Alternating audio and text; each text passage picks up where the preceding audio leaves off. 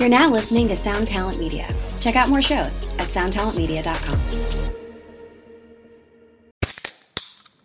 Hey, what's up, everyone? I'm Matt McGachy, the vocalist of Cryptopsy and the host of the Vox and Hops Metal Podcast, where I sit down with fellow metal musicians. We talk all about their lives and music while sharing killer craft beers. If you've ever wanted to sneak backstage and share a beer with one of your favorite musicians, well, Vox and Hops is the podcast for you. This week on the podcast, I had an amazing conversation with Morgan Lander and S.J. Jones about Kitty Pig. There is this episode and over 450 other ones to help you enjoy life, metal, and craft beer. So what are you waiting for? It's time to become a Vox and Hops head. Cheers!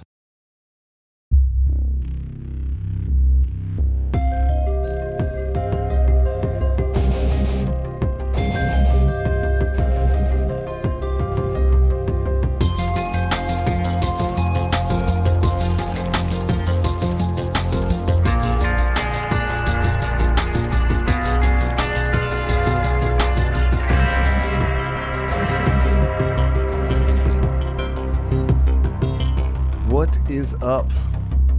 We're back, baby. Another episode of the X-Man Podcast. I'm your host, Doc Coyle. Thank you so much for checking out the program.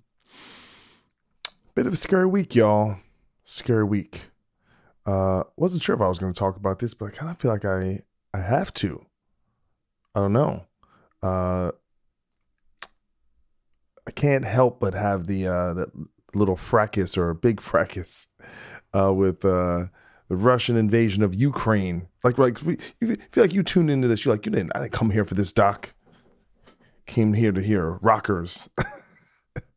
But some things are so historically prescient. I feel like it's so top of mind, right? Like some of these moments, it feels like speaking about anything else would be ignoring the elephant in the room, as it were. And yeah, I just find events like this to just be like, oh, this is going to affect things in our world or the world to some degree for decades to come. And so it's important to acknowledge that. And a term that's being utilized a lot that I think is accurate is the term reactionary, which I think is appropriate for how we absorb these stories. And one thing I try and remind myself, and I kind of implore others to utilize when they're trying to understand, world matters of grave consequence, is that anytime something happens, a news item, at the beginning, the least, but are kind of the most emotionally pushed and kind of affected by it. So in some ways, your initial reaction often is the worst reaction. So sometimes it's a good thing to like see something happening and developing, try and inform yourself to the best ability, and then reserve judgment until more facts come in. And with issues like foreign policy, they're very complex. You're talking about some of these issues, you have to have a good understanding of history, of geography, of anthropology. I mean, go down the list and understand it from multiple angles, right? And we're in such a reactionary, blame-oriented society. I talked about Biden, I don't know, it was a month ago or something about, he's in it. And I feel like we're, I'm not saying that the presidency is going great by any measure, but it does feel very thanks Obama esque, where it's like, oh yeah, everything that happens, it's like I twist my ankle, thanks Biden, that kind of thing. But this stuff, man, it's tough stuff. I certainly don't envy anyone that's at the helm of international leadership when you're dealing with something like this. But in my estimation, despite my forewarning about being too reactionary, my initial thing is to go, this seems really, really bad. And it kind of reminds me of two events, really, World War II and the Iraq War, in that Putin is essentially saying they have to attack preemptively before the Ukraine and the West attacks them. So that reminds me of 2004 about what America said about Iraq, how we have to preemptively attack, and both were under false premises. And the reason why I bring up World War II is Germany kind of doing that imperialistic expansion and gaining territory, invading Poland, invading France, Russia. And so I never thought we'd see another nation state uniformed land war in my lifetime, let alone in Eastern Europe of this magnitude. So that's why this stuff is really scary. And the worst case scenario is obviously a World War III type situation, which doesn't necessarily mean nuclear holocaust, just the idea that everyone would get involved. The West would collectively get involved to help tamp this down. And it's really complex and it's really scary and historically significant. So it's just something I'm really worried about. And yeah, I think Vladimir Putin's a really bad guy, doing bad things. I think it's pretty obvious. I think there's one bully, there's one underdog, and one side really pushing violence. And to me, that's pretty clear. And maybe I don't have all the facts yet. And that's something that, like I said, you have to kind of work on to figure that stuff out. And I don't know, in these situations, I tend to analyze the analysis, so I try and see what everyone's vibe and what their vibe is. And it's been actually a little bit tough to get a great sense of things. I think we're all distracted. Obviously, maybe not everyone feels that this is important. And it's funny, and I think we have these new, I don't think our political lines are liberal and conservative anymore. I think it's kind of like populism versus neoliberalism. And so you see populism kind of on the far ends of left and right wing politics. And that mindset is more of an isolationist mindset, which is like, don't just worry about your own backyard. Don't worry about what's going on halfway across the world.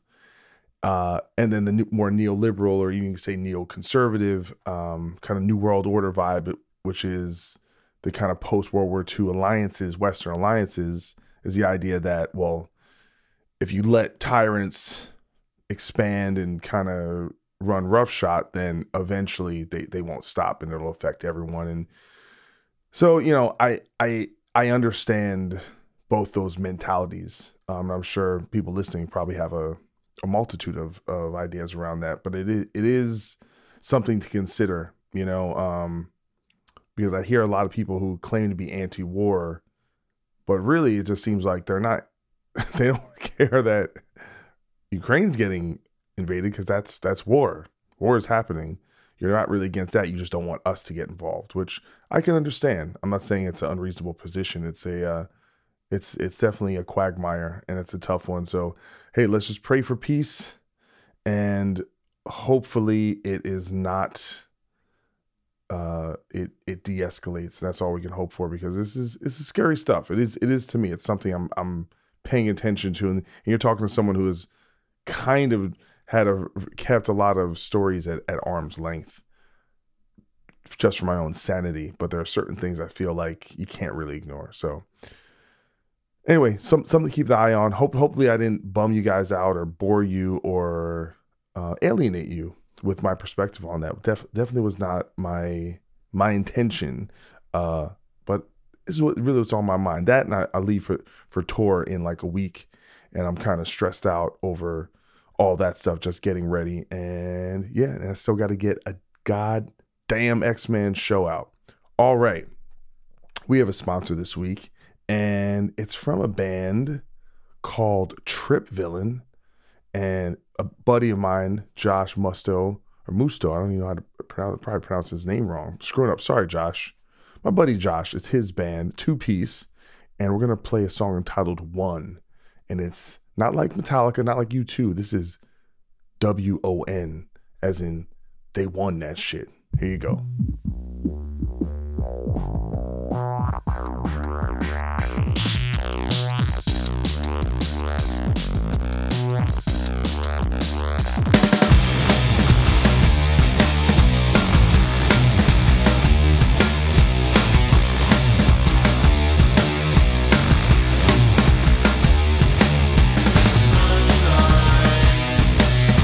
Synchronize the whites of my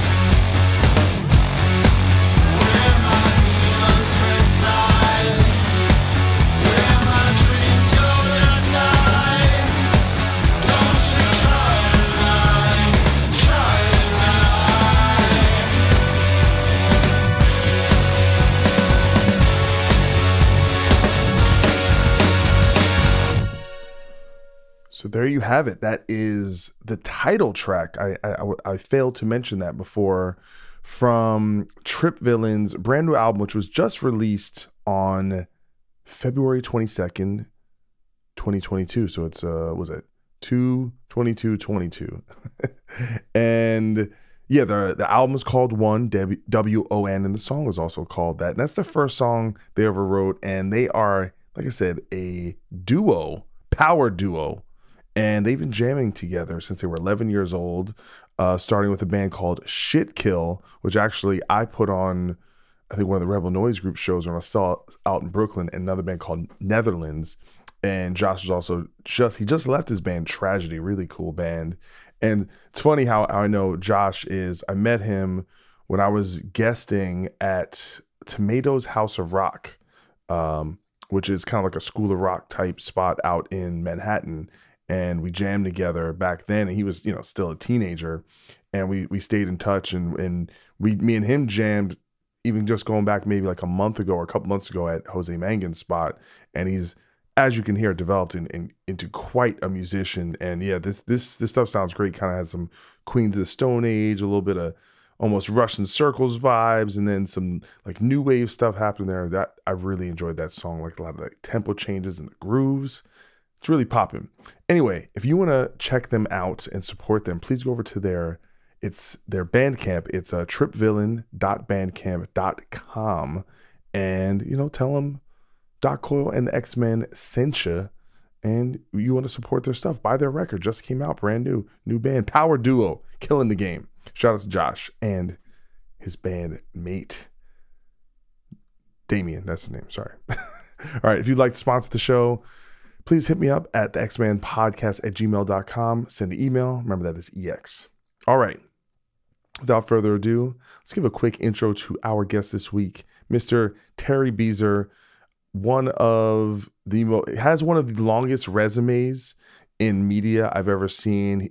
He is a host and radio personality and television personality, and now he's killing the game on Twitch for Danny Wimmer Presents, and yeah, he's just a great guy. And I met him out in LA, but I know he had to have met back in the UK. But I feel like he might be the most British person I know, or the most London dude I know. And he's just a great guy, and he loves music so damn much. And those are the people I connect with, the individuals that bleed this culture through their soul. They wake up to it, as my man Diddy said. I brush my teeth to African Child. He Bezer brushes his teeth to Cancer Bats or someone like this.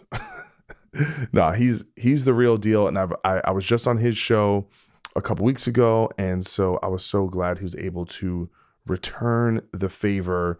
But anyway, so I'm just not even gonna run my mouth anymore, except in the conversation. I'm gonna let Terry run his mouth. So please check out my conversation with the incredible Mr. Terry Bezer.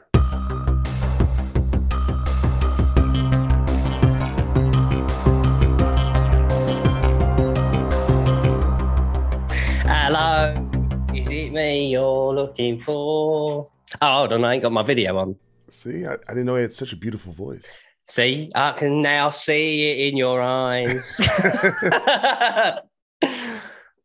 Hello. Starts with me to go on, mate. Exactly. Good to see your face again. I feel like I'm just seeing you all the time now, which is a wonderful thing.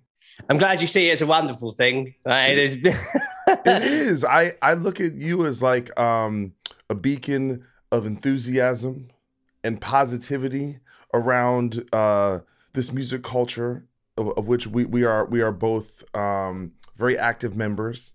Yeah, I think it's one of the reasons why we've become like friends away from all of this stuff is I find your enthusiasm infectious, and there's loads of people in music that work in it that don't really like talking about music, not us. You will find us in the Rainbow discussing track 4 on Far Beyond Driven, actually. Yeah, well, it's funny because that's actually kind of where I want to start this conversation, is just about, to some degree, how someone like you ends up in the position you're in, and I guess just to kind of give some background, because I'm sure a lot of people listening to this know who you are, but maybe a lot of people don't know. So what's your actual, like, I know your CV, but what is your background? How did you get from A to B? I'll tell you, it's a very long story, but I'll give you the cliff notes. Sure. We can go into the minutiae of it throughout this chat, but I started as an intern at 15. At my school, you had to do 2 weeks worth of work experience. Metal Hammer only took people on for 1 week. So for the first week of my work experience, I worked in a hardware store. It was awful, apart from the end of it, where at the end of the week, all the faulty goods, they let me smash it up, because they had to smash it up before they put it in the bin. So that was very fucking Acme bomb company in terms of like smashing things with a mallet. But the second week was Metal Hammer, and that was like, in terms of heavy metal and what it did to my life, like I never felt like I belonged anywhere, and then I found heavy metal, and it like everyone says it changed their life, but hearing Load has literally shaped my entire adult life, including meeting my wife and everything. So like this music changed everything, so I had to be involved with it. So I went there, I did that. Metal Hammer moved to Bath, so I did more internships with Kerrang magazine, and I had the bug for it big time, and so I started writing for the first sort of small online digital fanzines.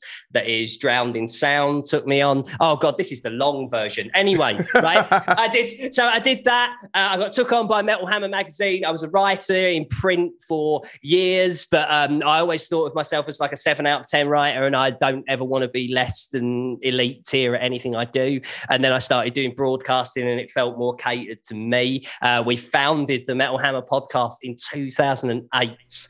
Wow. I like being ahead of the curve, man. Like it was fucking riotous. And myself and my co-host James Gill used to really we created something that was different for Metal Hammer's brand, and I think it was youthful for Metal Hammer's brand at that point in time. It was so where I want media to be. I always want media to be doing cool stuff on the front lines. But that podcast basically changed everything as well, because I moved from Metal Hammer to Rock Sound. I was only there for 6 months, but I had a really good time. But during that time, I got headhunted by Scuzz TV, which is where I think a lot of people might know me from. I was the host of Download Festival for a bunch of years. I did all the backstage interviews. Like my face has been on the big screen at Donington. That's wild. Did we ever do an interview at Download?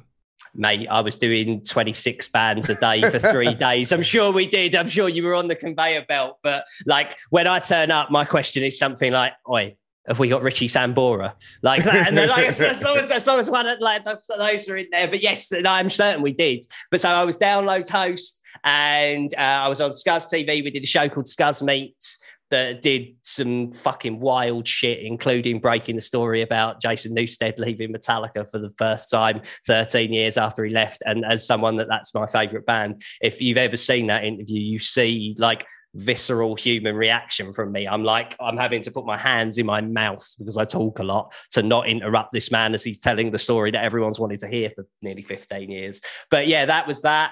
I went on to radio at Team Rock. I took my ball and went home and started a podcast called That's Not Metal. I think we changed the media landscape in the UK via that podcast. That's how I really discovered you, I guess, in the modern times. And it was through Mike Mowry, who was Sound Talent Media, formerly of Jabberjaw. When he approached me about doing my podcast, he sent me your show as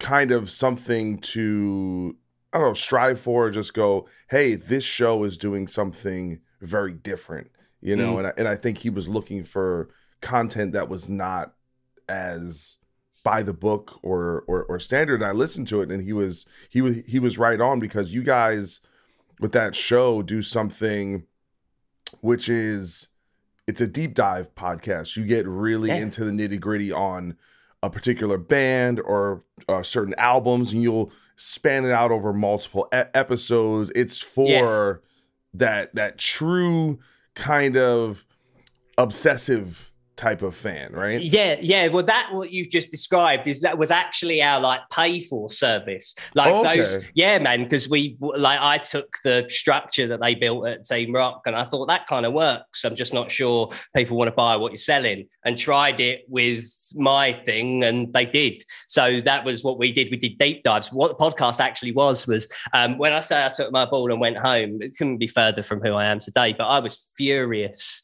about how the media was like presenting rock music. So I went on to a podcast with someone who felt the same way. And we were basically just like telling it how it is. Like, so do you know what? What was wrong with the landscape at the time? Well, if a massive band releases an album, it was my interpretation that the magazines need the ad money, so they're never going to tell you it's bad. But the man on the street and the woman on the street doesn't care about that.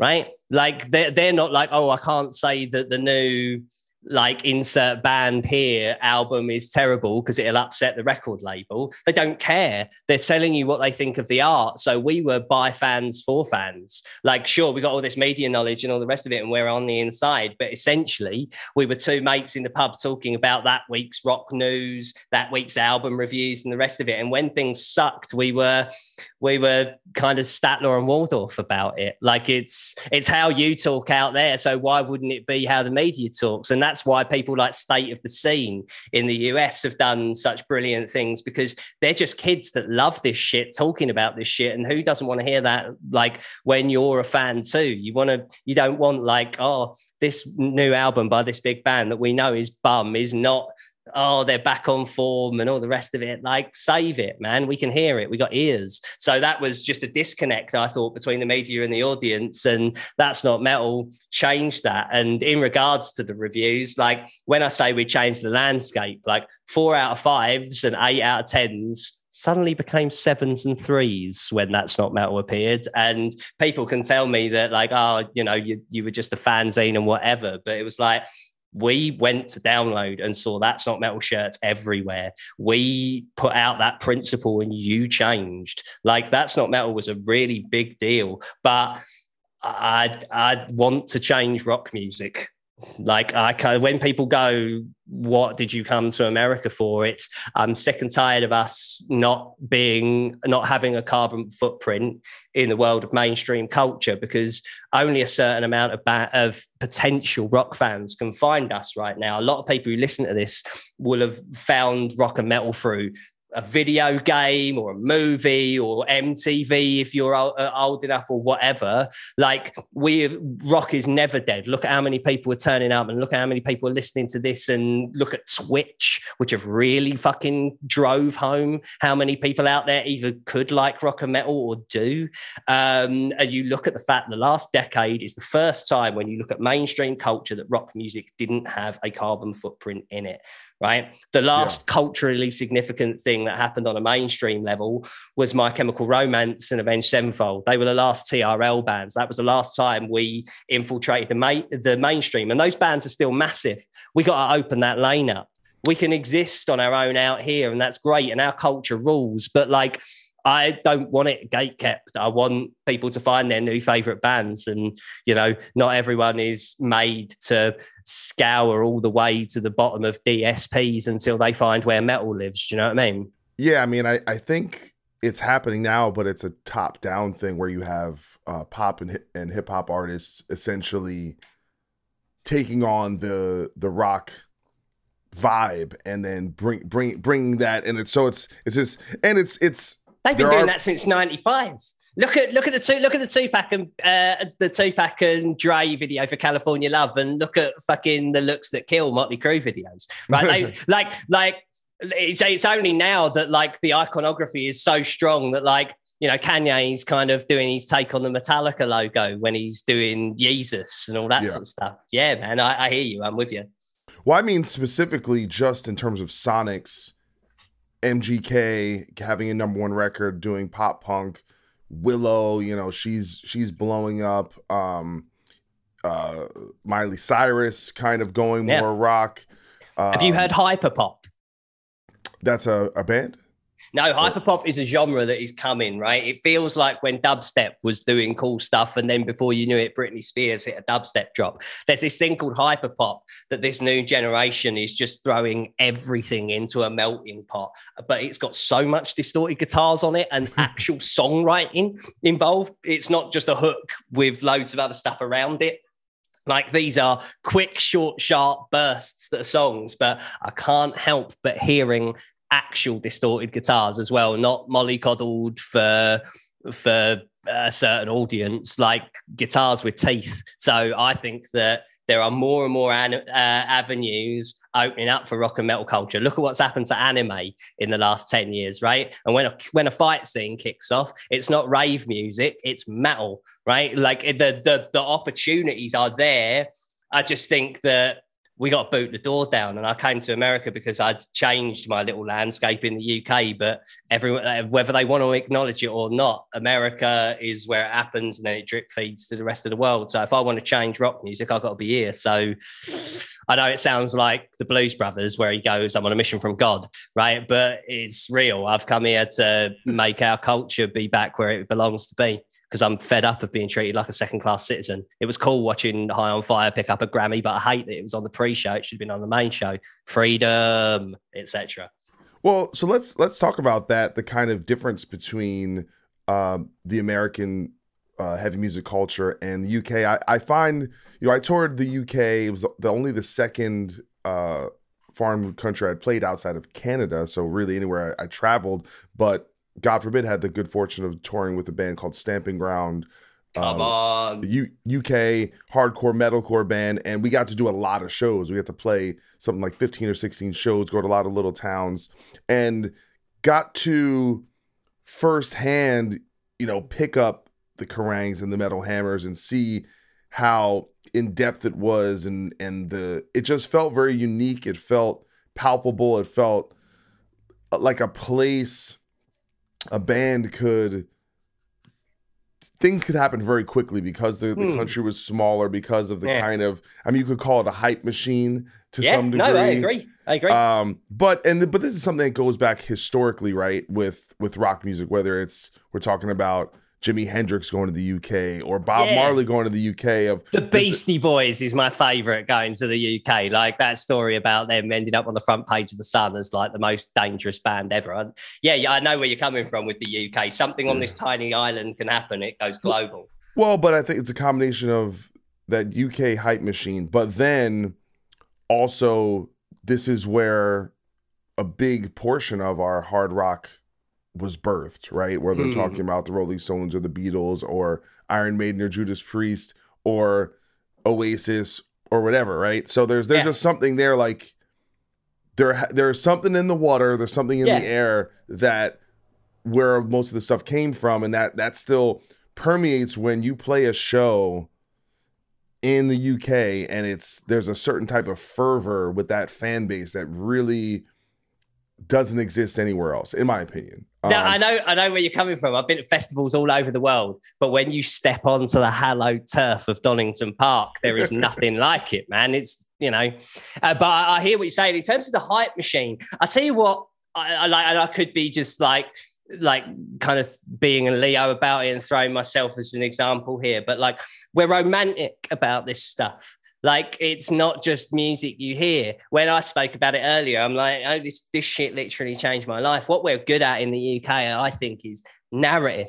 If a band has a story, then the press there have periodically really been good at telling that story and getting that across to the world, because, Motley Crue, when people think about Motley Crue, they're like Millwall Football Club in the UK, right? Millwall are the only football club that are known for violence and not football, right? Like, Motley like the Crue, Raiders in America. Yeah, oh, right, is it? That's why I support them then. Of course, it's the hooligan team that I like. Of course it is. Exactly. But the thing with Motley Crue is when people think of Crue, they don't necessarily think of the music first. Some of us do, but I reckon the first thing that you think about is the Jack Daniels and the dirt side of Motley Crue. And I think that stuff's important, right? Like, I think that in a media, what's the problem with the media landscape now, Doc? I'm going to throw this out there. Is that I think bands, when it comes to interviews, formerly it was a brilliant way to reach more people, whereas now I think that bands see interviews as potential clickbait oil slicks, is how I would describe it. I think bands are so guarded and making sure that they don't end up as a clickbait headline, that what they're saying doesn't really sell who they are or what their band is. And I think that avenue becomes harder to tell a narrative when the band is so guarded about it, because all it takes is people don't read a long block of text anymore. It's just that one pull quote, and that defines everything that you've just said it to this person in 40 minutes. I totally understand it from a band's perspective, man. I'm not saying it's their problem. I'm saying don't, like, in terms of if you've got a problem with that's how band talks, don't hate the player, hate the game. If we cultivated positivity instead of clickbait, then bands wouldn't be so guarded. I just think there's a real, much is a larger narrative that we're not going to go anywhere near, but like I think there's a distrust of the media when it comes to this stuff, and that was essentially what That's Not Metal was founded on as well. Do you think that's fair, Doc? Well, I think the general premise of the populist distrust in the media is something has become almost hack at this point. It's let's not do that. It's kind of the default, but I have to say, with regard to metal media in America, it's so different than the UK, like to some degree. But you got warriors out here, man. You got warriors out here. Jose Mangin, Jackie, Full Metal Jackie, Nick Nocturnal. Like you got warriors out here doing the Dark Lord's work. Well, it's so funny because in a weird way, I don't think of someone like Jose as media, because he's never really been involved in like print or like doing reviews. He really is, his title, the ambassador, which is like he just props up and highlights the things he likes. And he's a guy that helps break bands. He's a guy that helps champion bands, and he's not necessarily sitting around.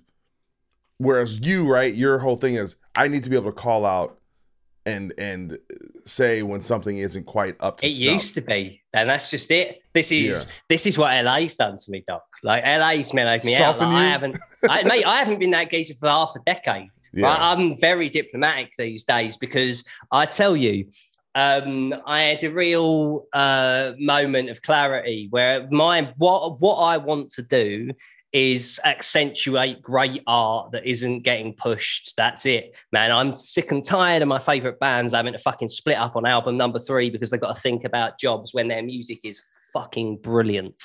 I'm sick of it. And they haven't got an avenue to reach fans. Like, there ain't no one telling me that people are buying 10 million Nirvana shirts and they don't want to listen to the Dirty Nil. There ain't no one telling me that hundreds of thousands of people go to see Bruce Springsteen and don't want to hear the Menzingers. There ain't loads of people telling me that loads of people are like Pantera and don't listen to Scotland's Bleed From Within, who are one of the best metal bands on planet Earth. And if everybody knew about it, they would be celebrated as such. And that is...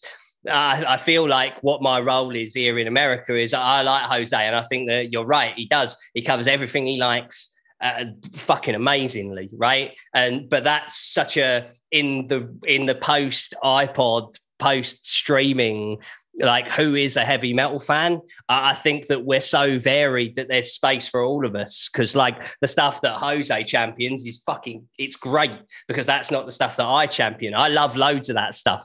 Right? Shout out your fucking new record. Shout out Five Finger Death Punch. I think that they wrote a blueprint that a lot of lesser bands followed, but Five Finger Death Punch themselves are the real fucking deal. I like the Black Album. I like Pantera. Smash them two together and give it a whole bunch of attitude, and I am all in.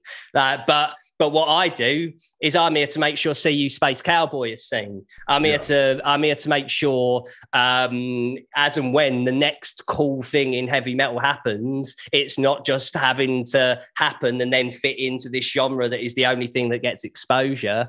Like, I don't know, certain bands, you hear it yourself, I won't name and shame, but like you probably got some ideas in your head now. Hold on, that band used to be really heavy and now they sound like that. What happened? Well, it's the only lane that they can go through. And I think that what we need here is more lanes, right? It like fucking think about your band, your old band, God forbid.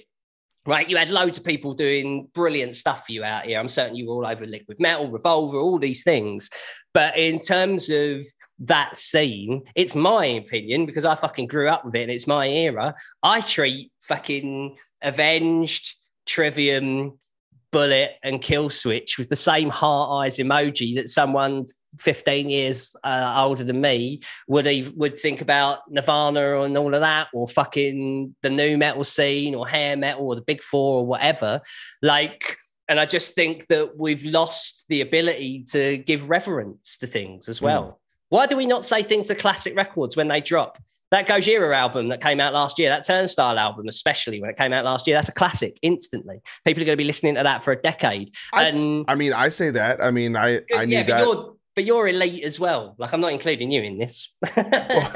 well, you know, I think it's, I think that is the case. I don't know if really though? Well, just keep in mind, right? Like, it's not 15 years ago where getting the 5K review in Kerrang is going to have the monumental impact it would have, because I think ultimately, and this is kind of goes back to your statement about people's relationship with the media and that people aren't necessarily following that anymore. They don't need someone else to tell them whether something's good, because there's less gatekeeping, right? I mean, I'd say the only true gatekeeping in today's day and age is playlisting, right? So however the mechanism of how a band, I don't know.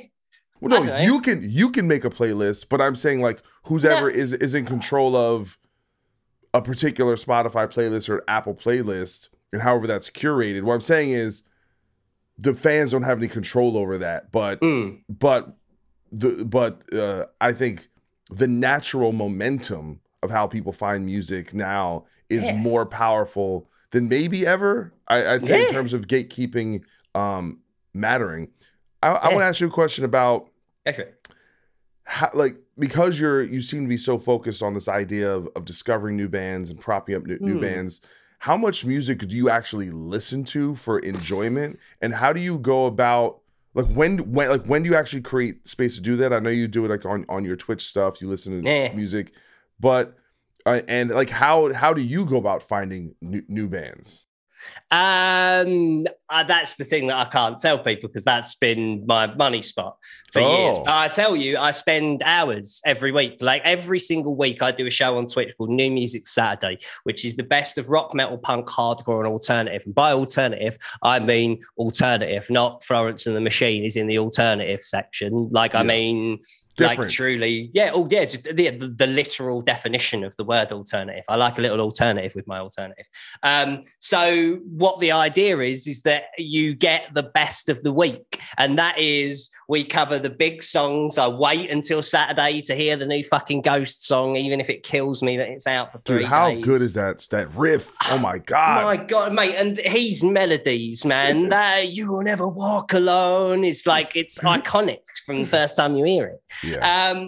But yeah, like I listen to those things, and it's about letting, in the interest of like from the last bit of conversation to now, the media are not the tide anymore, and I don't have the ego to pretend that they are. Like a lot of people are still of that impression that they matter more than they do. Like my show, I play the song, I tell you what I think about it, but you vote, because that's the only fucking vote that matters. Everyone's like, oh, the fans are the ones that matters, while just using it as a cute soundbite. In the real world, it is true. It's true. The fans are who matter, and they tell me world class, really great, decent, not good, or not for me. And not for me is like, I don't listen to this genre anyway, because we'll play everything from Midwest, who's one of those sort of Kenny Hoopla, Travis Barker-y type people, to the new Undeath, because rock fans are all of those things. I bet you like fucking Weezer and Cannibal Corpse. So why is everybody else no different? Hey, that's where we are, I think. Well, that was actually my follow-up was something that's specific to you, but I actually connect with a lot, is this idea of musical diversity and kind of, and my connection to that is pretty much the world I came up in, which is that I was a metalhead who discovered the hardcore scene and then met a bunch of people within that had a diverse musical taste. And I found out within the hardcore scene that it wasn't about, at least in where I came up in Jersey, it wasn't necessarily about the sound of hardcore music. Is that you would see a grindcore band and an emo band and and everything in between, and a rapcore band. Yeah. And it all worked because it wasn't necessarily about the sound of the music. It was about this kind of this scene of outsiders that kind of found common cause. And I had a great radio station that played a diverse bunch of stuff. I had, luckily I had musician parents that exposed me to a lot of stuff. What was the impetus for the way you kind of cover this broad cross section and still have it kind of connect and not feel like it's almost too all over the place? Like what ties everything together for you, and how did you discover that? So I take what you're saying exactly, especially locally. My mate Quentin, who writes for Forbes, he plays in a band that's a bit kind of shoegazy, a bit sort of where Death Heaven are now, and he hates ska bands because his band has had to play with so many ska bands. So I understand the diversity, but it's the feeling and the vibe. There's currently ska bands playing? Ska, don't use it. Hey, this is why you got to listen to my show, man. We played an Italian ska band at the weekend called Talco that are actually going out with no effects in Europe, and they're fucking unbelievable. But this is what I'm saying. And there is brilliant music being made everywhere. I think the best heavy track made so far this year is by Bloodywood out of India. That song and where it goes and all and the amount of things that it incorporates will melt your head. Okay, now I know what we're playing at the end of this. I don't even know this song, so I'm gonna go find it. It's gonna be fun. Oh, dude, you will so dig it, man, because it's so different and out there, but so metal and fucking palatable. Anyway, for me, I think it's I've got to give credit to Kerrang magazine on this one. Because Kerrang was such an important institution in the United Kingdom, I think that it was so influential on the rock fans of the time when you were growing up that if Green Day are on the cover, then Cradle of Filth are on the cover, and then Trent Reznor's on the cover, and then Glassjaw on the cover. When I'm growing up, they're all one and the same. So what we do with the playlisting is I don't stay in one genre for too long. I make sure if you're a metalhead, you get served every 3 songs, you'll get something that's metal. But what I have found, and what is the beautiful thing about New Music Saturday, and I think what makes my wider thoughts about where we have to go, is so many people, when it's presented properly, right? If you like this, you might like this. Playlists are faceless playlists on Spotify and all the digital service things don't have narrative. They don't tell you who this is. And that's who rock fans are. They want to know who plays bongos on track 5, right? That's who we are. We're obsessive about this shit. We don't have it on in the background. That's not who we are as a culture. So when you can sit and say, hey, if you like this kind of thing, you might like this. And if you don't, you've got the fucking right to an opinion, because everyone who's there every week, we're at a stage now where I'm like, Mutation 555, this is a bit weird. It'll be for you, right? Eternal Blue. I know this has got a hook for you. You're going to dig this, right? I know these people, but as it grows, what we see is those barriers blow down. When a song as brilliant as, I think it's called New England by Bob Vylan, comes out, and it's got a hook on it at the end that feels like Killing in the Name. It is the sound of UK rap right now, and politically angry UK rap being backed by a fucking band that are halfway between Lock, Stock and Two Smoking Barrels and Rage Against the Machine. And that's a party in my world. And when you play something as regional as that and the place loses their shit, when you play this new wave of fucking so exciting, teenage female punk music, right? The Linda Lindas and No Bro and Panic Shack. There are bands that are coming out that are punk rock and the music fucking flies out the speakers at you, and they are best of all, it's a different perspective what they're angry about, because young women have a fucking voice now, and people don't just want to hear it, they insist that we hear it, and I insist that we hear it. So it's fucking amazing that like all of these things are happening, but we gotta be able to show people about it, man. How many people got into this culture through watching, I don't know, the VMAs and a rock band turning up and it being like, what the fuck is that? Right? We've got to fight for this. Yeah. We got to stop putting our head in the sand and saying like, no, rock is dead. Look at these 60,000 people who benefited from the system that we no longer benefit from. It's like, yeah, that's the fucking point. That's the fucking point, right? Ghost, if the avenues were open by now, Ghost would be about to release their Black album. Right? They're popular. All of the records have got more popular than the last, and their quality is sky high, man. And there's loads of people out there that dig it because it's all clean singing. And in interest of the hymn sheet I sing from, if you want to know where I think this all crumbled, is rock music is meant to be chaos, right? Hair metal was stamped out by something completely different to it. Look at fucking grunge. They didn't even wash compared to fucking like where hair metal was. What knocked that out? It was fucking pop punk, right? When Kurt passed and we went from there, it was Green Day and the Offspring that took over. Happy music, like had punk rock that hadn't been popular since like the fucking late 70s. What took over from that? New metal, jocks, right? It's chaos. These things are not supposed to clash into one another. What came after that? Emos came after jocks. Are you getting it now, right? And then we stopped. After Linkin Park, we decided everything needs to sound like Linkin Park, Disturbed, or in this territory, those kind of Breaking Benjamin type bands. One of those three things. And that's where our popularity stopped. Well, rock music is meant to be chaos, and it's still chaos out there. Like, we just got to stop pretending that Imagine Dragons are rock and metal is only one type of really palatable, like, beige type of metal, and spread the wings, because metalheads are going to get more excited by Bloodywood than another band that sounds like Five Finger Death Punch. You know what I mean? Yeah, I mean, there's so much there. I know. Sorry, mate. I'm a lot.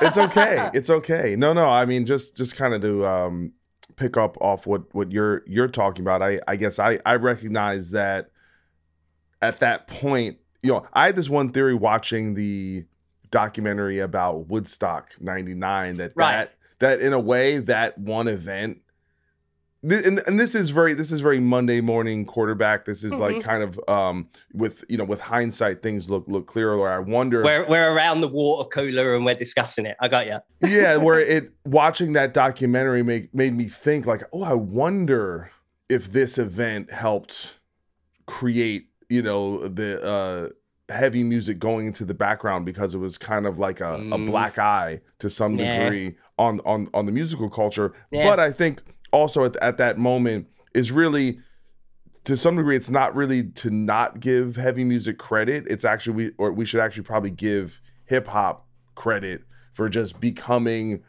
taking its kind of rightful place as the predominant youth culture, because it and ultimately, whatever music it is has to speak to whatever generation claims it for whatever that is, right? But even then, when I say it's chaos, look at Ghost. Who knew that the biggest band arguably the biggest band to drop from our culture in the last 10 years was going to sound like Blue Oyster Cult? That's mental, right? But that's chaos, and that's what I'm talking about. Yeah. And sorry, mate. So with that chaos, and this would usually, funny enough, this would usually be the question I'd ask, like Mike Gitter, like, right? Someone, an A&R guy, someone whose job basically it is to know what the next big thing is. And I mean, maybe you already stated that with hyperpop.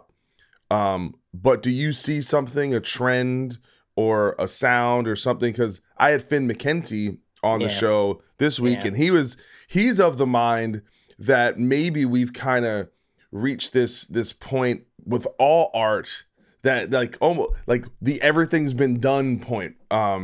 Which is, he's so cynical, man. Honestly, it kills me. Well, I don't think he was saying it in a cynical sense. Like, I think he was. I don't agree with that. Do you agree with that? Like, you listen to Bloodywood, right? And then you give credence to what that principle that was just put out there. I disagree.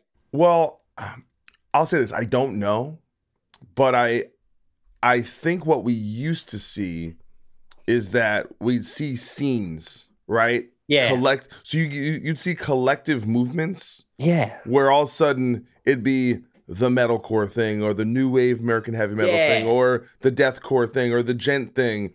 And recently, if you kind of back away from that and you're just analyzing it, it doesn't feel like there's movements as much as there are particular acts that kind of shoot out, and then they're in their own kind of sphere, right? So, all right. I mean, and like every now and again, you have like Bring Me the Horizon, who's taken off, and you'll have kind of an Architects that gets some of the benefit of that, and Spirit Box gets some of the benefit of that. Mm-hmm. But you look at Five Finger Death Punch, they were an anomaly. There wasn't like a bunch of Five Finger Death Punches. Yeah, they broke the mold. Yeah. When Ghost blew up, there wasn't a bunch of bands that sounded like Ghost or a scene. They were their own thing. When Volbeat blew up, no one sounds like Volbeat, right? So to answer your everything that has been done, you just answered it. Yes. Well, there's no one like Volbeat. Yeah. I guess what I'm saying is, it's not that I'm saying everything's been done, but I get your point. But it's not speaking. But it's not speaking to. Oh, a bunch of people are discovering this new sound. Can I take umbrage with that? Yeah. No. I'm not. I don't even really have a great. No. Just with not with what you're saying, but with that conceptually, because this is what I mean. If everyone has got an idea of what like popular metal is, right? Everyone's got that idea of what in your head now. You've probably got a band right now, name and shame them wherever you are, right? That are just the poster children for like vanilla metal that gets pushed to the fore. Right. But here's the fucking deal, right? In 1999, when Slipknot happened, everyone said that's too heavy. And they are the biggest heavy band to have done heavy music since that moment, right? Now, last year, one song from the world of rock and metal topped the Spotify viral chart. And what I mean by that, the hottest song on all of Spotify, and yes, it was TikTok based, but I'll address that in a minute. Doc Coyle, do you know what band and what song that was? It was number one of all of the songs in terms of trending on Spotify. Ghostmain?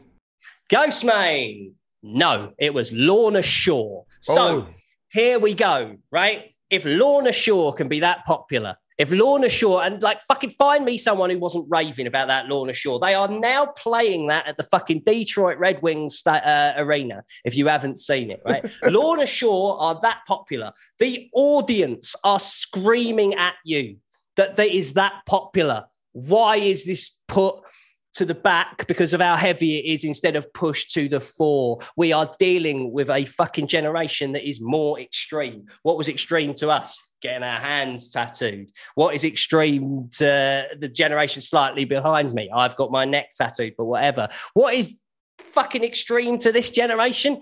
I don't know. Like, I watch Euphoria. That's high school now, is it? Right? They are an extreme generation. They get their eyelids tattooed and all the rest of it. So why wouldn't their art be extreme? Why are we selling them something boring and vanilla when what they are screaming for is Lorna Shore?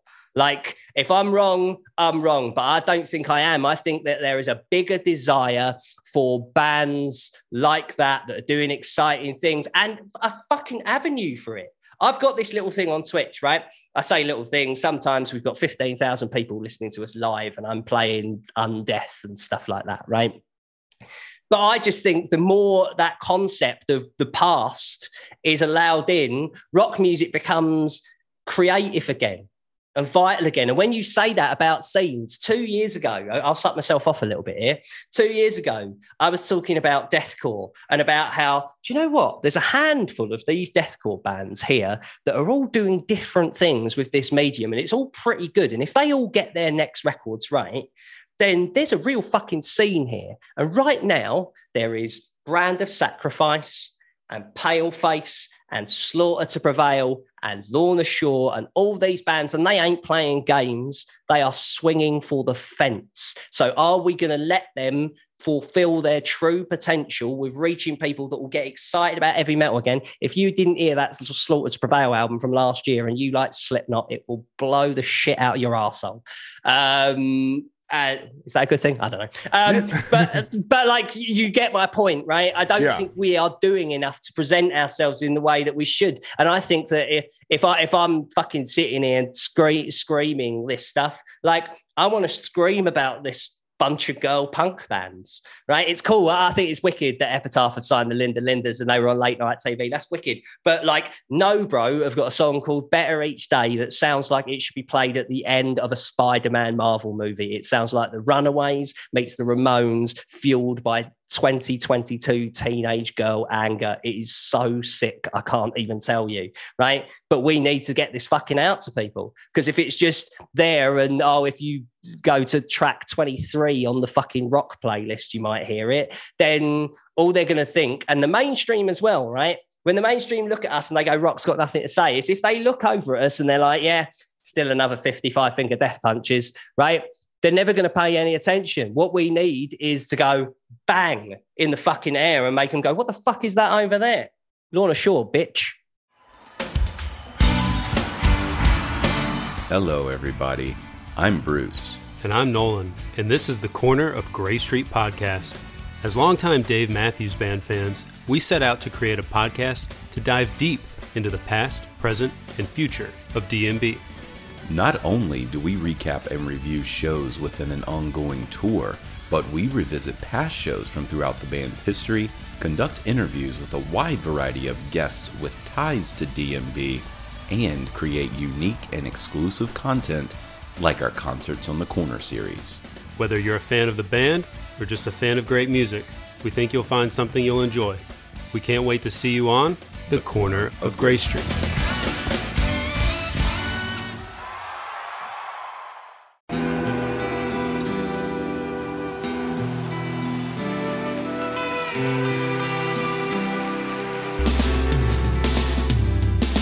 I don't think it overstates things to say that the Beatles were the greatest gift to entertainment and culture of our time, a secular religion, if you will, with their universal appeal and demonstrable impact on people's lives. I'm Robert Rodriguez, host of Something About the Beatles. With every episode, I speak with historians, musicians, artists, and Beatle witnesses, all in the service of fresh insights into the most joyous cultural entity the world has ever known. I hope you'll join me and listen to Something About the Beatles, now on Evergreen and wherever you get your podcasts.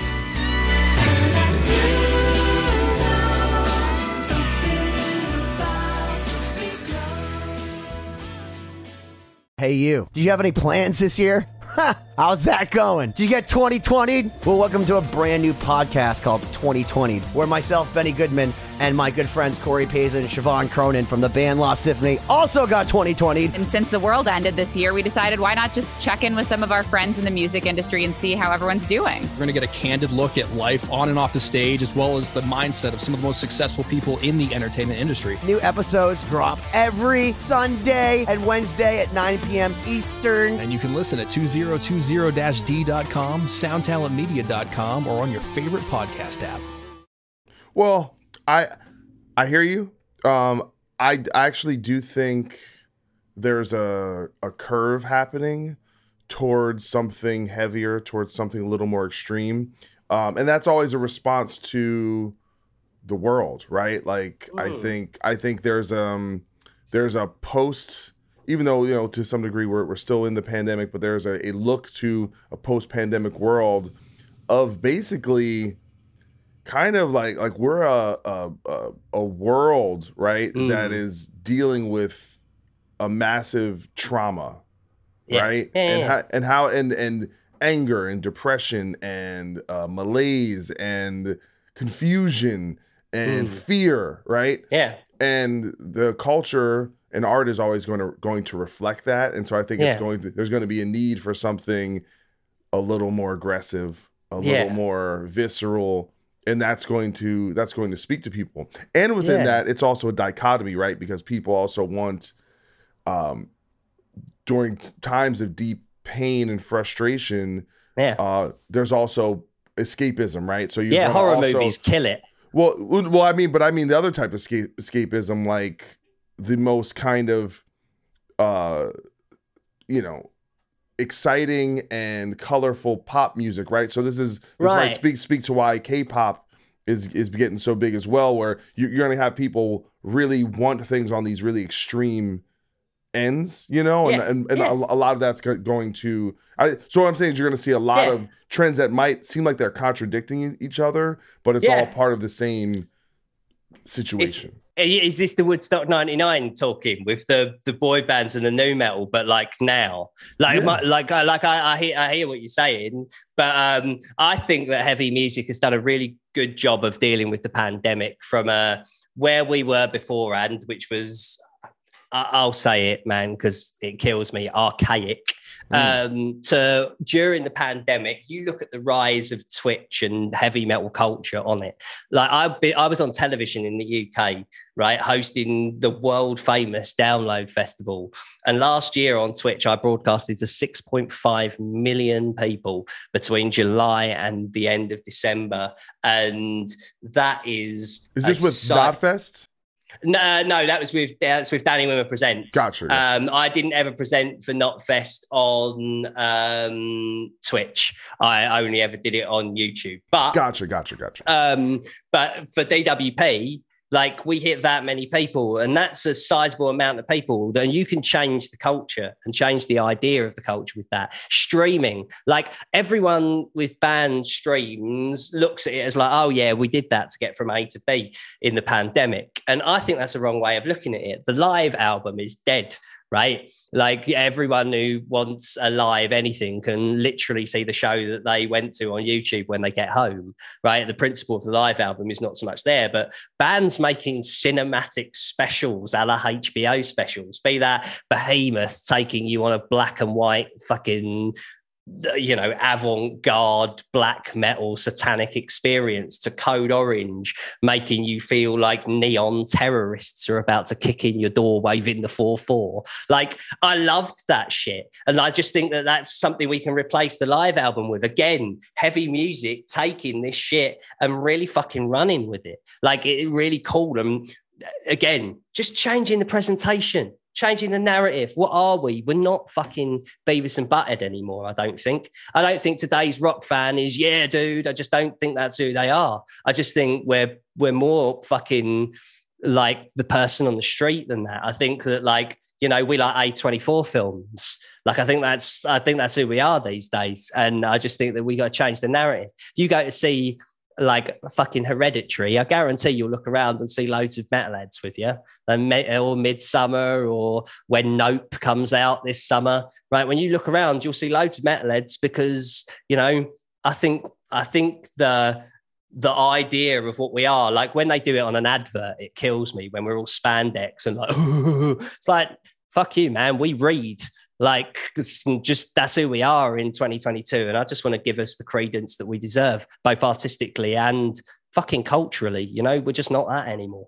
Yeah, and I feel like this When We Were Young festival announcement was this real kind of inflection point, because it kind of, it made me realize that kind of the way you put it, that the last time rock was the biggest in the culture was that mid 2000s My Chemical Romance time, and now that audience, right, who maybe they were in their teens or early 20s, is older, and now and gotta keep in mind, those fans, those were normal people. They weren't necessarily all the weirdos and the super metalheads like you and myself.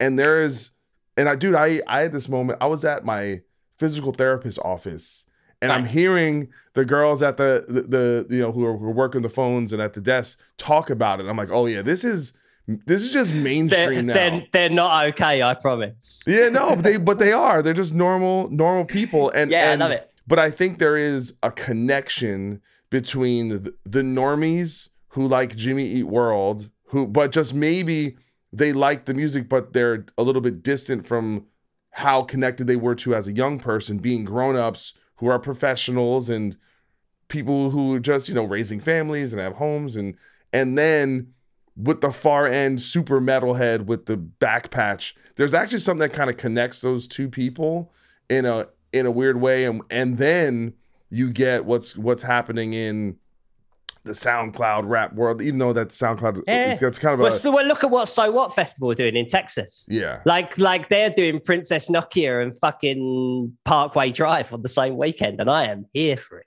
Yeah. Like, so there's what I'm saying is there's a cross section that makes all this stuff work and relevant and kind of fun and exciting. And then, like I said, you take that with what happened during the pandemic, where all these artists started utilizing technology, started and the best thing about it, I think about all this stuff, is it shows everyone's personality, right? Because there's kind of nothing that personal about just watching, you see a band on a music video and they're playing it, they're staring at their fretboard, but you don't know who they are. But if you go on someone's Twitch stream, you start to learn who their personality is. You start to connect to them humanistically. And I think that that next level is gonna it creates a beneficially symbiotic relationship between content creators and consumers. And by the way, we're all both, right? Like, I create content, but I also consume content, and we all feed the same thing. So I think it's definitely a period to be very positive. I was taking notes there because this is my turn for wow, that's a lot to unpack, right? When we were Young Fest, an event so monumentally good when you looked at the bill that people didn't even believe it was real, right? That I think that's fucking unbelievable. And better than that, right? Coachella announced the same week. What was the public talking about? They weren't talking about Coachella, were they? I don't even know who's headlining Coachella this year, but I know I could tell you everything about when we were Young Festival. To go back to your point about like that being a time when we were mainstream, like I'll reinterpret that for a heavy metal audience as well, right? Doc, we are Metallica obsessives, right? You and I. What is the difference? Metallica are the biggest heavy metal band of all time, right? Like there are claims from other people, but like there's an answer to this one, unfortunately, and it's Metallica. They are the biggest, right? But what is the difference between Metallica and the other contenders that you might mention? What makes Metallica the biggest? I think because they existed. Other than they rip. Well, yeah, I mean, having the best songs helps. But no, I think Metallica existed in a presentation that made them beyond genre, right? They were the thrash metal band who was not perceived as thrash. They are, in the 90s, they're the rock band who's actually metal. Do you know what I'm saying? Like I get where you're coming from. They are the embodiment of metal, but are able to exist not as metal. Is that, they can be all things to all people. You can hear the Misfits influence. You can hear the British wave of heavy metal influence. You can hear there's just something, right, like they had the biggest record of the 90s and were able to kind of tap into the same angst that someone might like Pearl Jam or Nirvana or Alice in Chains. Definitely Alice in Chains. You can listen to a song like Unforgiven and hear the same darkness in that you could on an Alice in Chains record, whereas no one else could really accomplish that. So it's some bands are just fucking special, man. And like in a way where like you can look at Iron Maiden, who will probably play the same venues as Metallica, right, in terms of selling tickets, at least globally, but Iron Maiden will always feel of a time. Okay. Right? Yeah. Yeah, go for it. And so the only other band that I can really relate to the bigness of Metallica and Universal, I've been trying to say this word. So a band that says Universal as they are is probably AC/DC. That's the only other one. AC/DC are even bigger than Metallica, but I don't consider them like a metal band. They're their own thing. But I mean, they're like the Rolling Stones, aren't they? But just more drunk. No, because there's an aggressiveness. There's a reason why AC/DC is the background to like Iron Man. But with Guns N' Roses, for example, is who I'd put AC/DC in with. Like I just put them in their own little box, but I take your point, like, because AC/DC are definitely the biggest. But my point with Metallica is why I think, and why it relates to the point that you were making about when we were Young Festival and hearing those girls, right, is loads of normal people like Metallica, right? All of the answers that you said are completely valid, but they're all part of our massive subculture, right? They'd probably still be the biggest, even if they were just playing within those parameters. Although I think Iron Maiden would run them really fucking close if it was that parameters, because if you're a heavy metal fan, dyed in the wool, we love fucking heavy metal, no one serves you like Iron Maiden. And I have to say, I respect the fuck out of Iron Maiden, because I saw them with Ghost in Las Vegas. I was there for Rammstein, Korn and Stone Sour, but we stayed on to see Ghost and Maiden. And I love the fact that Iron Maiden are like a fucking football team, right? The Sunset Strip on Las Vegas just taken over by Maiden shirts fucking everywhere. And that's special, right? But Metallica, the person who sits next to you in that massive stadium might have absolutely nothing culturally in common with you. That's probably not going to happen at a Maiden show, right? Like they might just be like, yeah, we're a 2.4 family. It's just dad really likes Metallica, right? That's the difference between Metallica and everyone else. And I think they've done a good job of balancing like being a metal act and satiating that person, because that person shouldn't feel weird, right? Everyone should feel welcome at heavy metal shows. We are outsiders, so we should welcome everyone, right? That's as far as I'm concerned, because I didn't just buy into the sounds that I like. I bought into the culture, the you fall down, I'll pick you up stuff, right? Well, if the person sits next to me has got nothing in common with me, but they love Metallica, it's no different to me than going to the Arsenal and sitting next to someone who's got nothing in common with me, but we both want, Lacazette to pull his finger out and send us into the Champions League. Like, there's no difference between those two things for me. And it's interesting when you talk about the future and about artists and about communicating with people, because I think this relates back to the media, and this is going to open up a big conversation here, Doc, because I haven't had this conversation with anyone yet. And this is where my life is right now. And that's where you talk about the media, and it used to be about the media talk and the fan listen. We tell you what's cool and you think it's cool. Whereas once the internet happened and everyone started fucking talking to one another, they went, hey, the media told us Load was bad and we all fucking love it, right? Like, you just dispel all of that stuff. So I think the future is the artist makes the art, but I think the online experience is about the fan connecting with other fans. And here's the kicker, ladies and gentlemen, because this is going to kick you in the genital area. The future of this is that dreaded fucking word, because the name sucks and nobody has ever used the word fungible in their life. I work in it and I don't even know what it means. NFTs is about to open up a gateway for fandom that is completely unique and different and exciting as fuck. And Avenged Sevenfold are the only people that I think have done it to its optimum so far. But the reason why I want to go in with this is just because we're at a point in time where I don't think the audience has been educated on what this is. And I think it's easy to throw tomatoes at, because some artists have done it and like the product has not been that good. Or as I said, the name is fucking terrible, and it's just easy to throw tomatoes at it at this point in time. But there's a mainstream narrative. Stay with me on all of this, right? The mainstream narrative is wide, but is controlled by lanes that we are all on, massive lanes: Facebook, Instagram, the news, the newspapers. So you can control the mainstream narrative, right?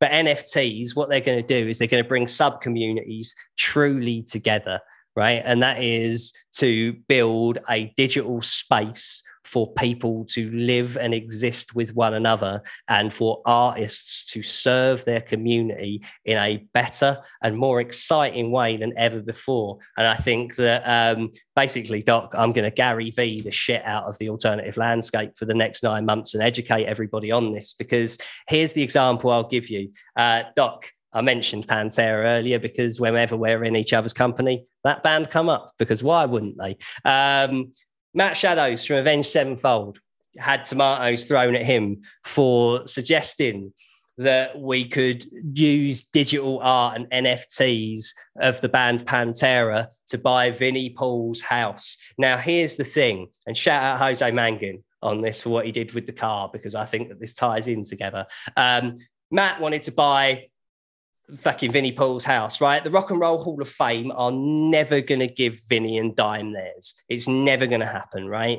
They haven't even fucking let Iron Maiden in, right? Like, Pantera's too much of a niche thing for them. And if you give them an award, magazine show or whatever, no one remembers who won those awards the next morning, right? But if Matt does something really cool with digital art and giving real world utility to fans for their purchase and making them involved in the process that I'm going to talk about next. If they were to buy Vinnie Paul's house and turn it into a Pantera museum or monument or whatever, and there is a place, even if they modeled it on fucking Vinnie's clubhouse in the upstairs and the downstairs was a bit more civil, you get the best of both worlds of Pantera and all the rest of it, and you affect the real world with the digital world. And I ask you, why would you throw tomatoes at that?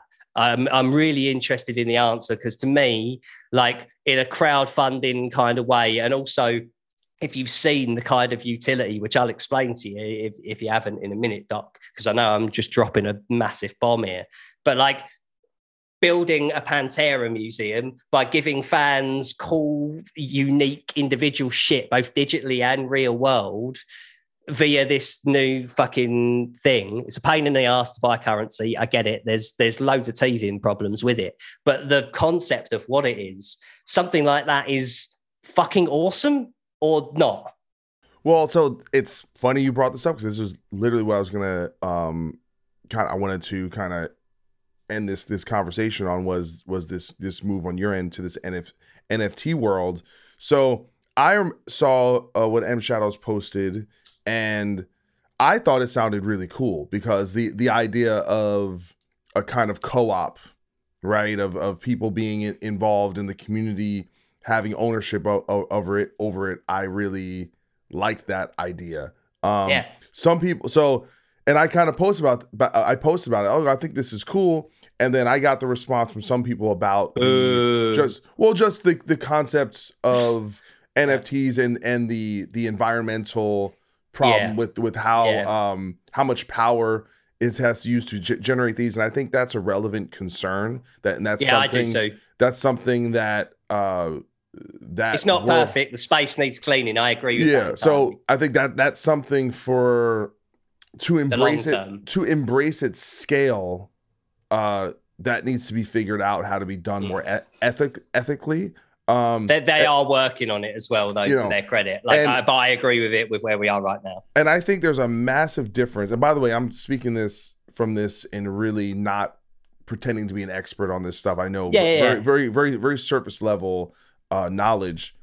Is, to me, what Avenged has done is very, very different than almost anyone else I've seen with what they've done. And because entirely in our landscape, what Avenged has basically said, hey, we're making these limited amount of NFTs, and with this, you will gain access to all this other stuff. It's basically like a super fan club, right? Yeah. And so that is something. It's so much more, though. Well, but hear me out. But what I'm saying is that's tangible, right? Yeah. That's a tangible. It is access, as opposed to just, here's a picture of a dumb ape.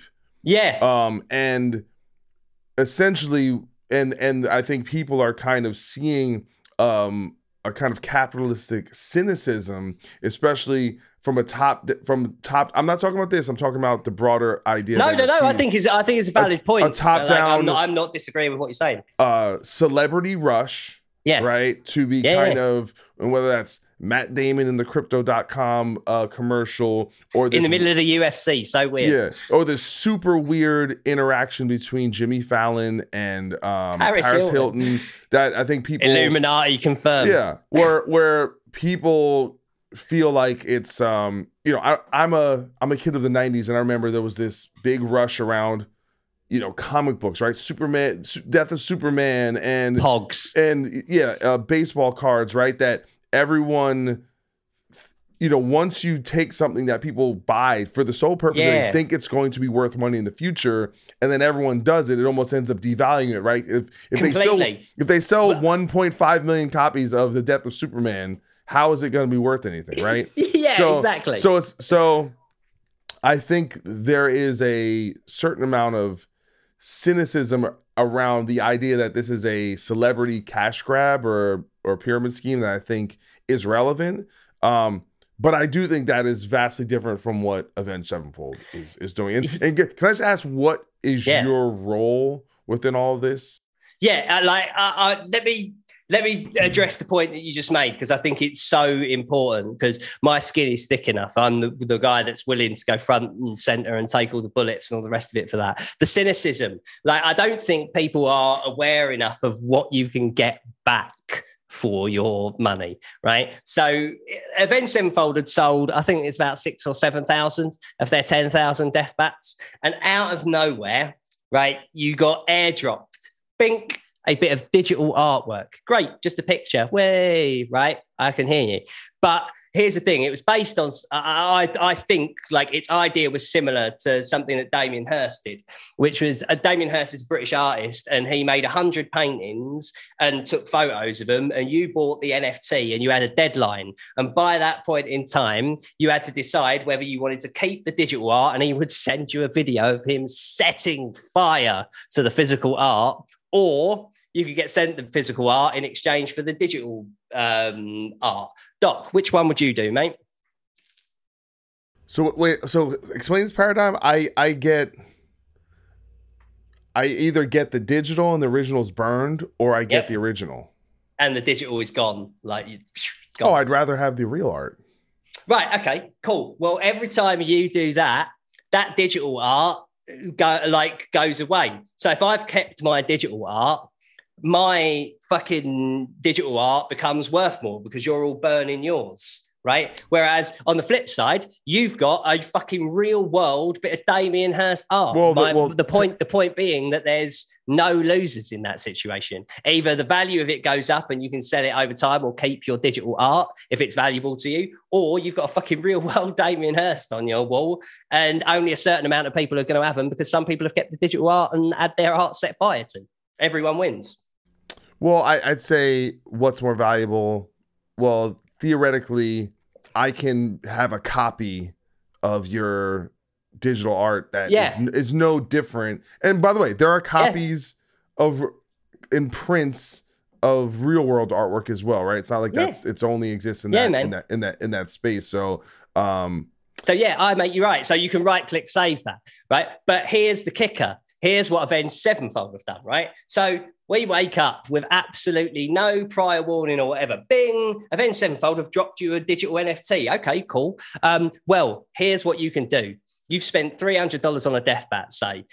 You've just been airdropped a pair of tickets to an Avenged Sevenfold show wherever you are. You have to burn the digital art, so it's gone forever. But in exchange, you get 2 tickets for an Avenged Sevenfold show. So inside the first 2 weeks that you even own the death bat, you've made $200 back that you just spent on an Avenged Sevenfold ticket for your money, right? This is what I mean in terms of people need to know this kind of stuff, right? Because if you've spent $300, that's a lot of money for a JPEG. Is it now? And that's in fucking the first month it's on sale. But that's what I'm saying. Over time, they are using that as a portal of access to other things. And and to me, that idea is brilliant. I'm sure many will copy it.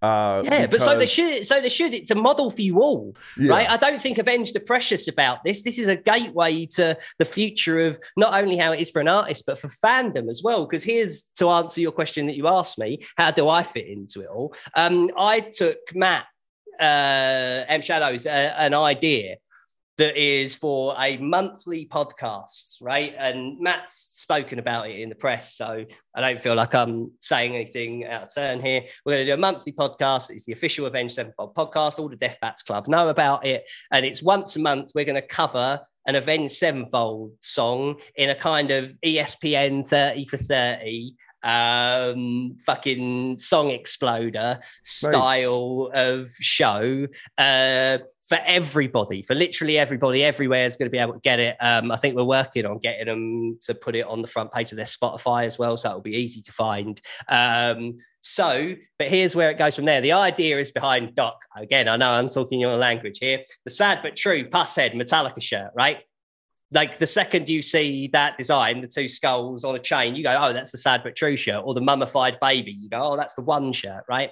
So each month, this song that we cover is also going to have a bit of artwork that's going to be a T-shirt that's going to be available for a limited amount of time.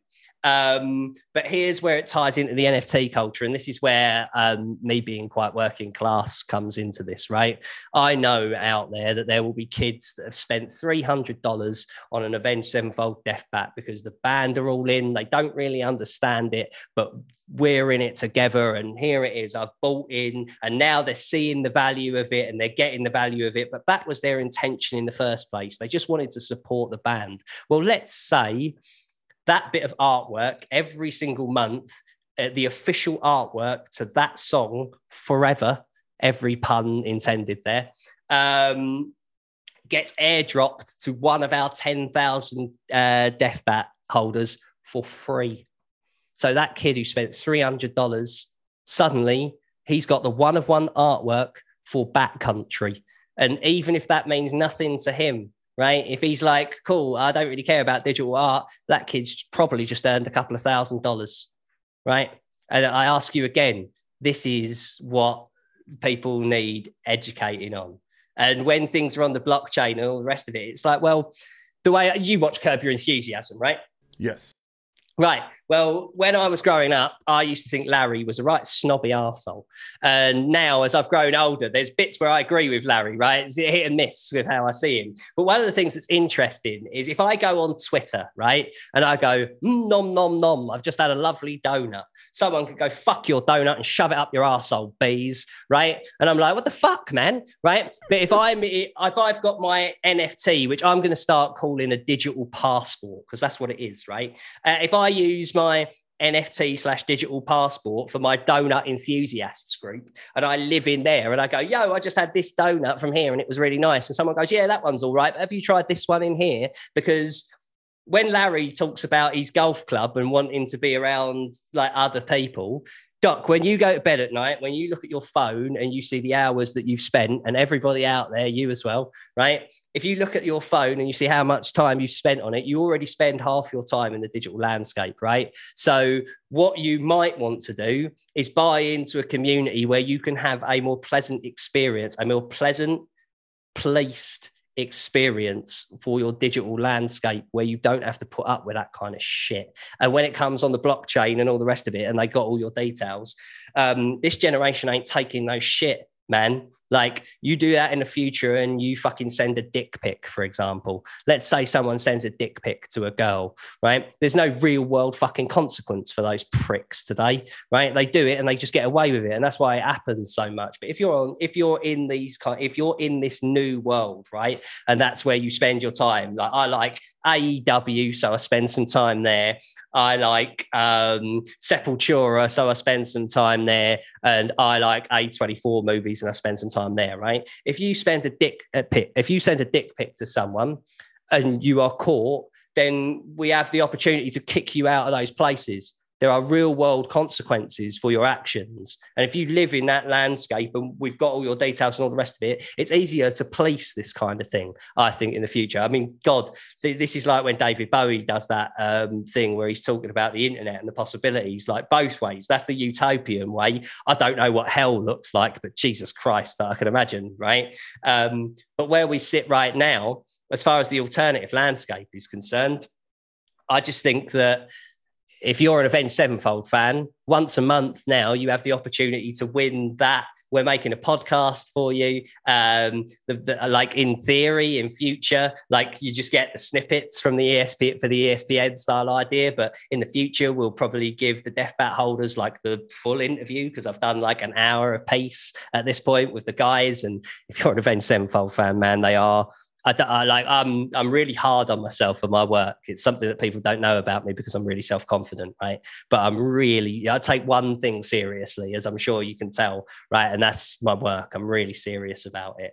And I think that this is a time where we can really stand up and do something exciting and make a more pleasant and cool experience for fans where they can earn back as well as give forward. So bands get the opportunity to give back. And it's a pretty special thing, that, I think. And it's the start of something. And hey, you might be like, fuck this guy, he said NFT. I understand, right? I totally get it. Like, this is a long burn, but I'm dead serious about this. If I can, do you want me to talk from a music business perspective for one sentence, Doc? Sure. All right. It is my opinion that everyone who is creative has got nothing to worry about when this tsunami comes. Right? If you're creative and you're in a band, then you get to monetize your audience better than ever before and do cool things for them on a more intimate fashion because you can connect so easily via all this technology. If you're a fan, like, I can't tell you the kind of ideas I'm giving some of the coolest people in rock music right now.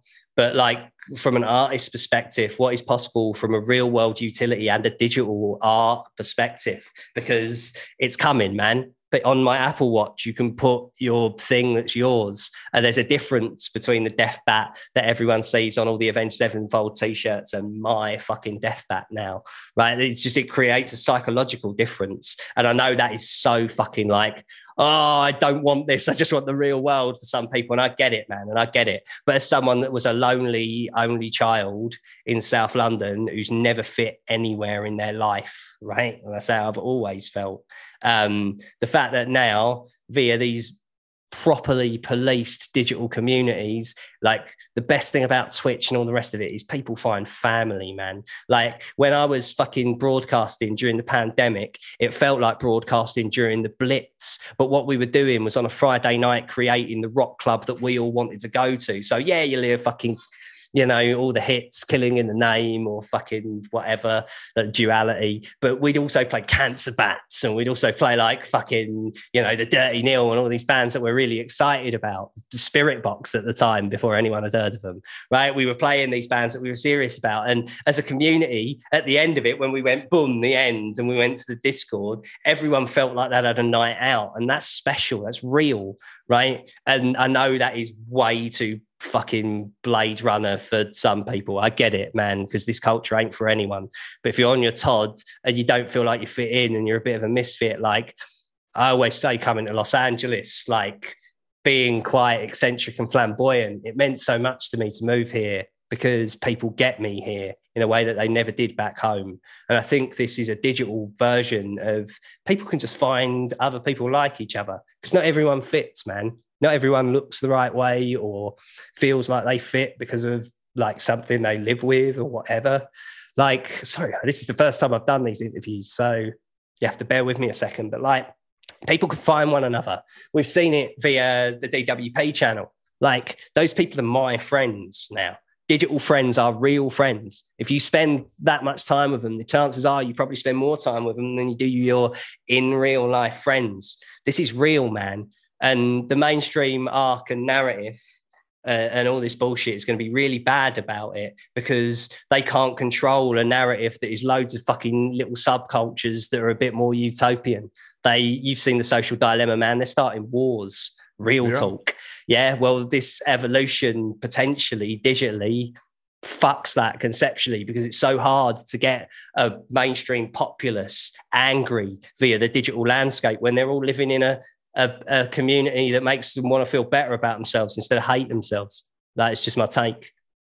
Well, that is a lot, and I definitely am kind of trying to tread these waters as best I can, you know, with the limited knowledge I do about it. But I think people are going to appreciate your perspective on it. And obviously I'll take the bullets as well. I get it, man. I get it. If you're not in, I totally understand. Oh, I'm just, you know, I'm to some degree, I'm agnostic on it because I'm, you know, we'll see, right? I think I have some elements of my personality that I have a small Luddite in me, and I have a small trailblazer in me, and so it's just about kind of going with the flow and seeing where these things go. I'm probably not as much of what's it called, a maven, which is, you know, someone who's an early adopter of technology as I'd probably like to be. But the people that are willing to take those risks usually are the ones who get the most benefits when it tends to work out. But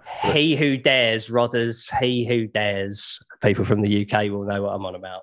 Well, I think this is super fascinating, and I just really appreciate you taking your time to be on this show. I got to be on your show, you got to be on my show. I love your show, Doc. Oh, thank you so much. Real talk. Like, if you're a listener to this show, Doc had a really fucking original idea really early in the game, and I'm known for saying like not cool things about the media, right, over the years. Again, not who I am these days. But what I really do want to do is raise voices like yours. Your fucking show idea is really unique and amazing. People like you and Jaster and new wave people like Nick Nocturnal and those kind of people. It's cool to see a better and more something I can believe in from a media perspective. So, like, just while I'm here, while you're doing your outro, sorry, I talk a lot. I just want to say, like, you do some fucking amazing shit, and I'm really fucking happy for you because you're a good human as well. Thank you so much, brother. Well, is there anything? Where should people go to just check out your stuff? Where they find the good stuff? So just come and see me on social media. Follow me at Terry Beez 666 because my job is a little bit less presentery at the minute. You can find me twitch.tv/Mosh Talks every Saturday doing New Music Saturday while time allows, because the thing is, like, I've taken more big meetings in the last 2 weeks than I have done in the 5 years that I've been here. And so my life and what you know of me is going to change a bit, because in wanting to change the culture and in interest of what we were talking about earlier, wanting to come here and change rock music, like, it feels like this is a place where the biggest players in the game are willing to make rock music exciting again. And I live for that shit, Coyle. Right on, brother. Well, good luck with everything, and taking the big meetings. Pretty soon you'll be streaming from your castle on a mountain. All right. Yes, mate. I want to be the first streamer on the moon in an Arsenal shirt. All right, brother. I'll see you around. All right. Thank you so much. Love you, man. Catch you soon. Peace.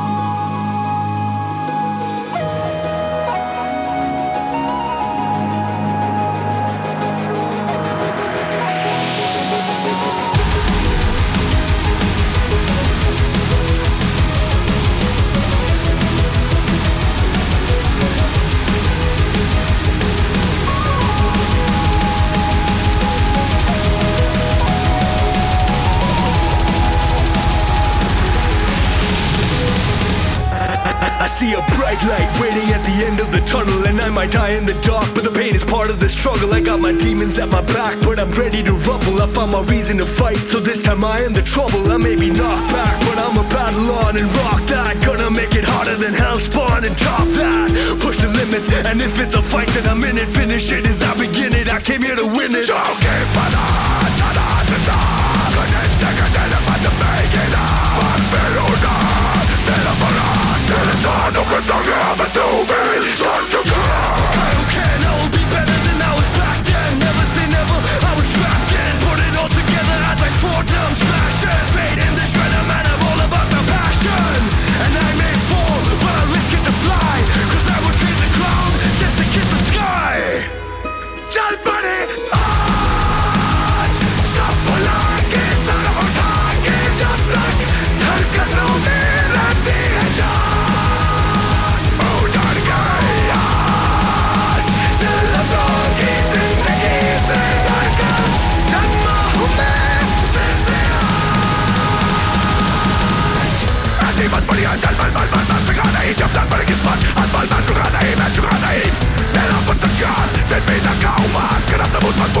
Y entonces me ayudan.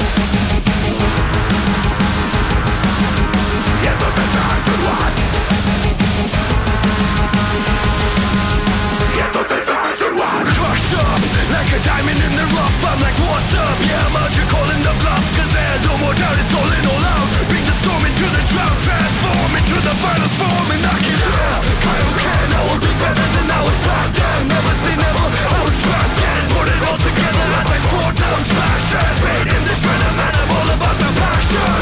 And I may fall, but I risk it to fly. Cause I would trade the ground just to kiss the sky.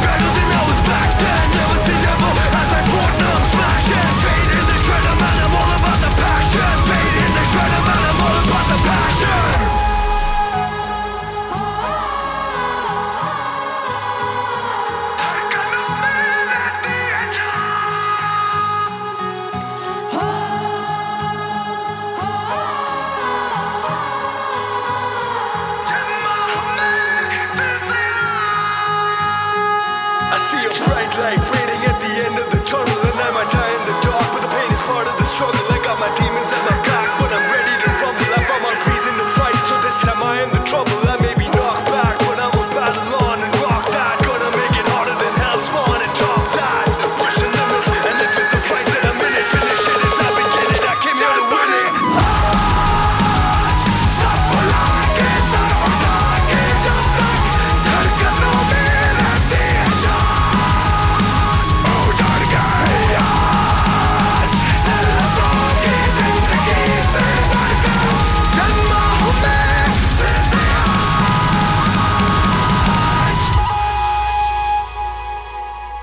So you just heard the song Aj by Bloodywood.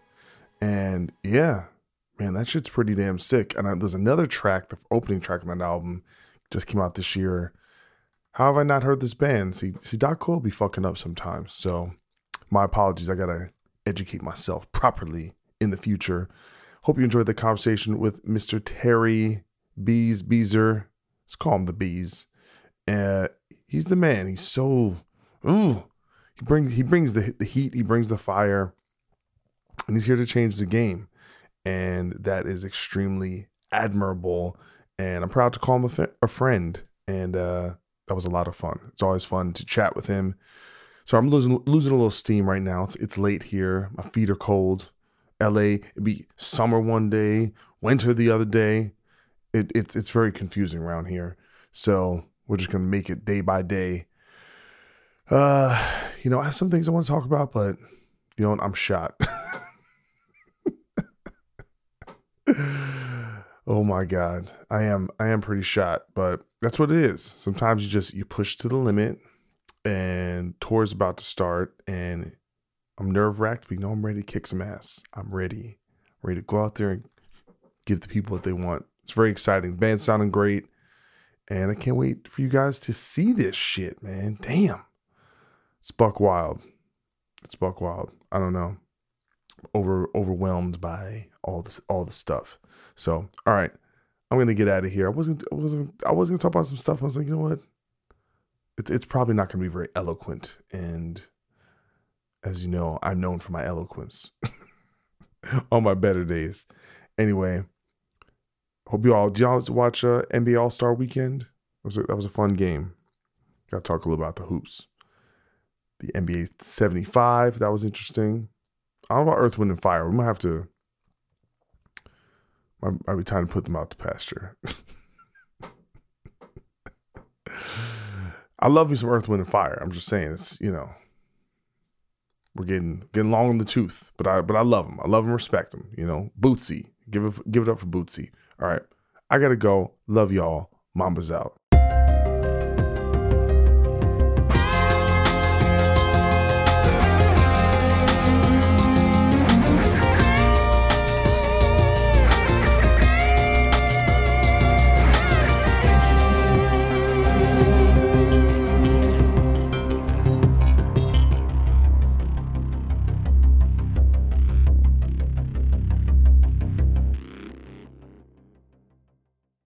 Hello, Tom May here, host of Future Friday. I've spent the last 15 years on the road with my band, the Menzingers, where I've met all kinds of wild and fascinating people.